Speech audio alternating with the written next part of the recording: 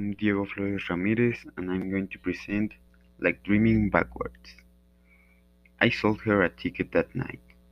I only recognized her because we played four squares together once. She introduced herself. I don't really remember anything we said, but she seemed sweet. I didn't know her last name until I saw that article in the paper. It said that she was a sophomore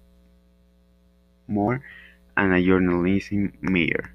She was from Joliet. She had a younger sister in high school, named Caroline. I don't know why I remember everything about that article. Her picture was was in black and white, and it was right under the IDE in suicide. I don't know why I'm telling you this. The picture was small. It didn't look like a school picture. It looked more like a candid shot. She was sort of smiling, but she looked somehow suspicious. I have a strangely vivid memory of her face. That night she seemed fine, friendly, and smiling, and I couldn't have done anything different, and I could have known that she was feeling.